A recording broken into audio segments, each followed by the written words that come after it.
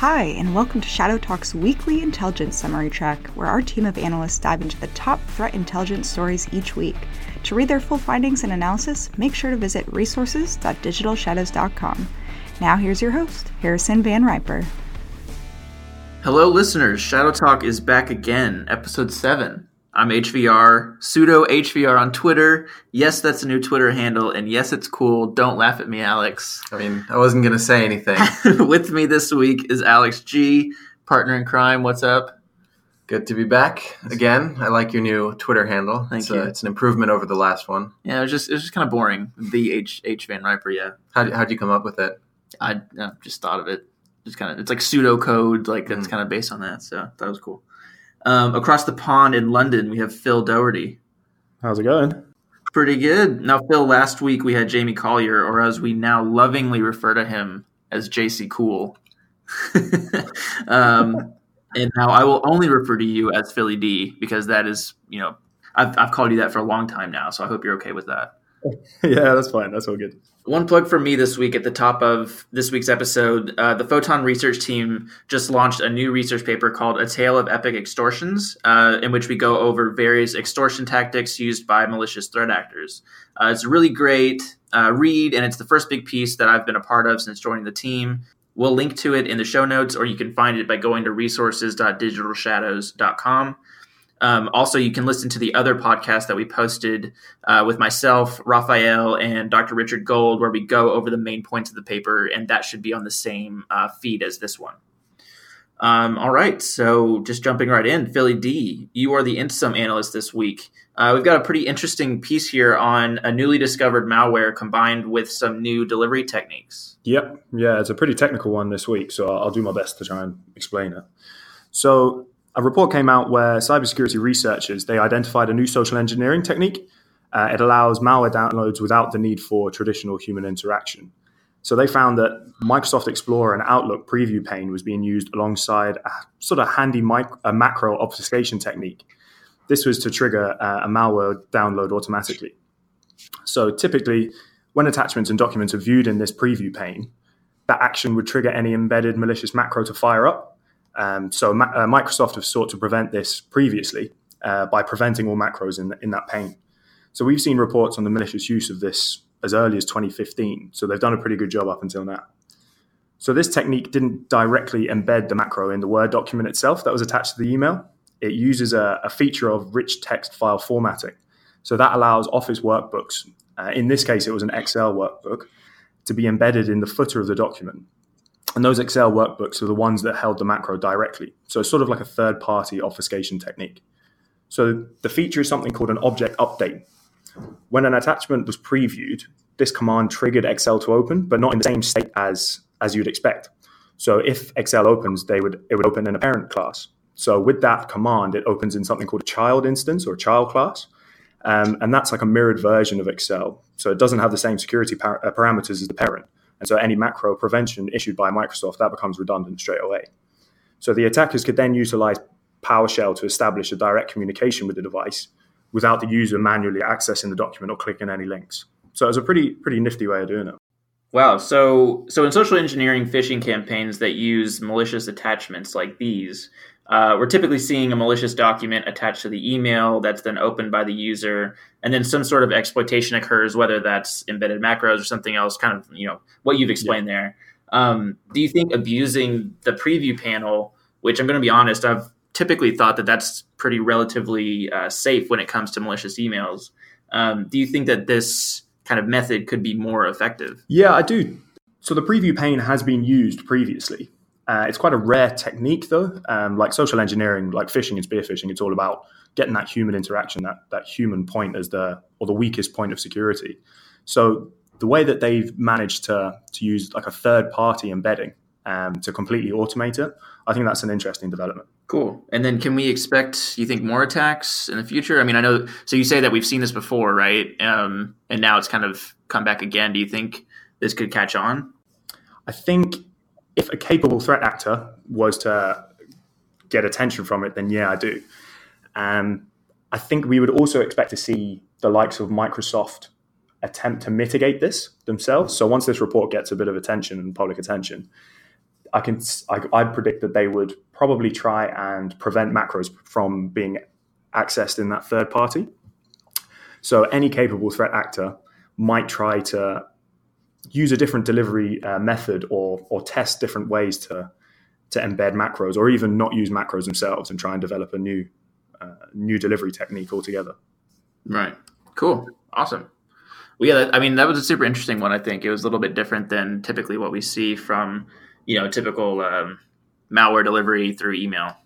I think it draws back to an INSOM that we published a few weeks ago in January.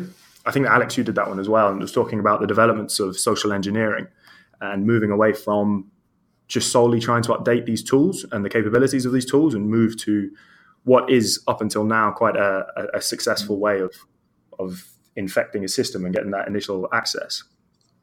And whether that becomes a prevalent thing, I'm not 100% sure, but I could see it drawing some serious attention.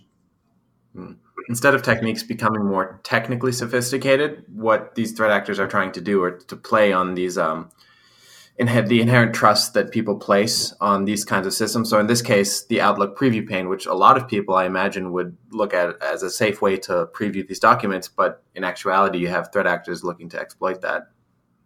Yeah, exactly. And I think also with Outlook as well, because it's such a vastly used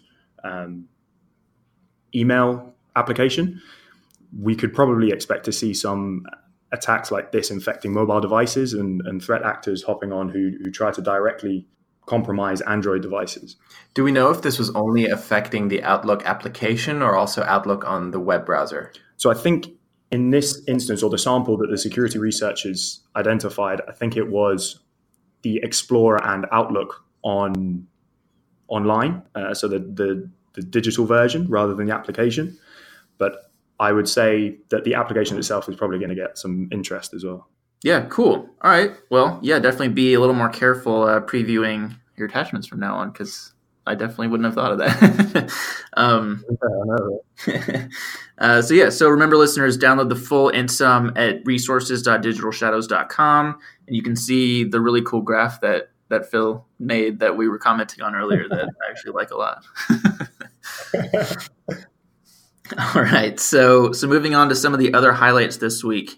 Alex, threat actor Gnostic Players was seen selling some pretty large data sets on the Dream market, and that sparked up a lot of interest. Yeah, so we saw some activity from Gnostic Players on Dream Market, which is a dark web marketplace. So as Harrison said, 841 million breached records offered for sale, which is a fairly substantial amount. It's not the biggest that we've seen, but it's still more than your average data dump.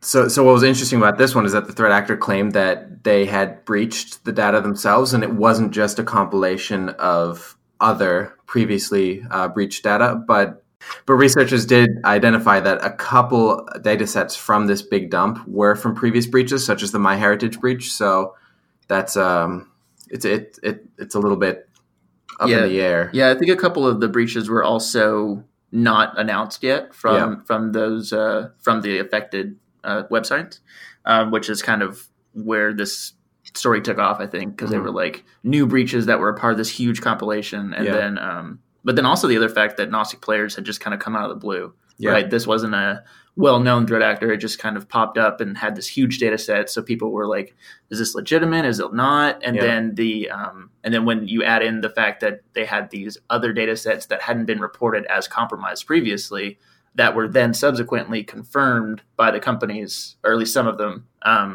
as being compromised back in, whenever.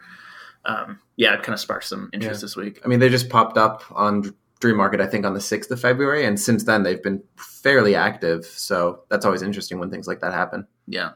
So definitely something to keep an eye on there. Moving on to the next one, Philly D, one of my new favorite APT group names based on the Google image results alone. Blind Eagle has been targeting Colombia. Absolutely unreal name, isn't it? That might be one of my favorite ones. So yeah, this group, a more boring name, APTC36. They were sought to steal intellectual property and like other available information via spoof legitimate Colombian institutions.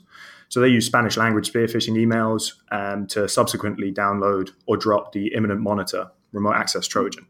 So the attribution of this group isn't known as of yet, but they're likely South American, mostly due to the level of the language used, localization of the language as well. One of the interesting things about this is we don't really see many APT groups or public reporting of such activity in South America. We see a few things targeting South America, but that sort of intercontinental activity isn't widely reported on. And also, with the heavy investment in the area, any sort of sensitive information held by these organizations, so including the government and the financial, petroleum, oil and gas, all of those, they're going to be pretty valuable to global governments as well as intercontinental ones. Definitely, yeah. Is there any sense that an actual eagle is involved in this threat group? Because I really hope that there is. I hope so, and I hope they've got an eye patch as well. That's the best one that I've seen so far in terms of the images. Yeah, I know, right? So good. All right, cool stuff there.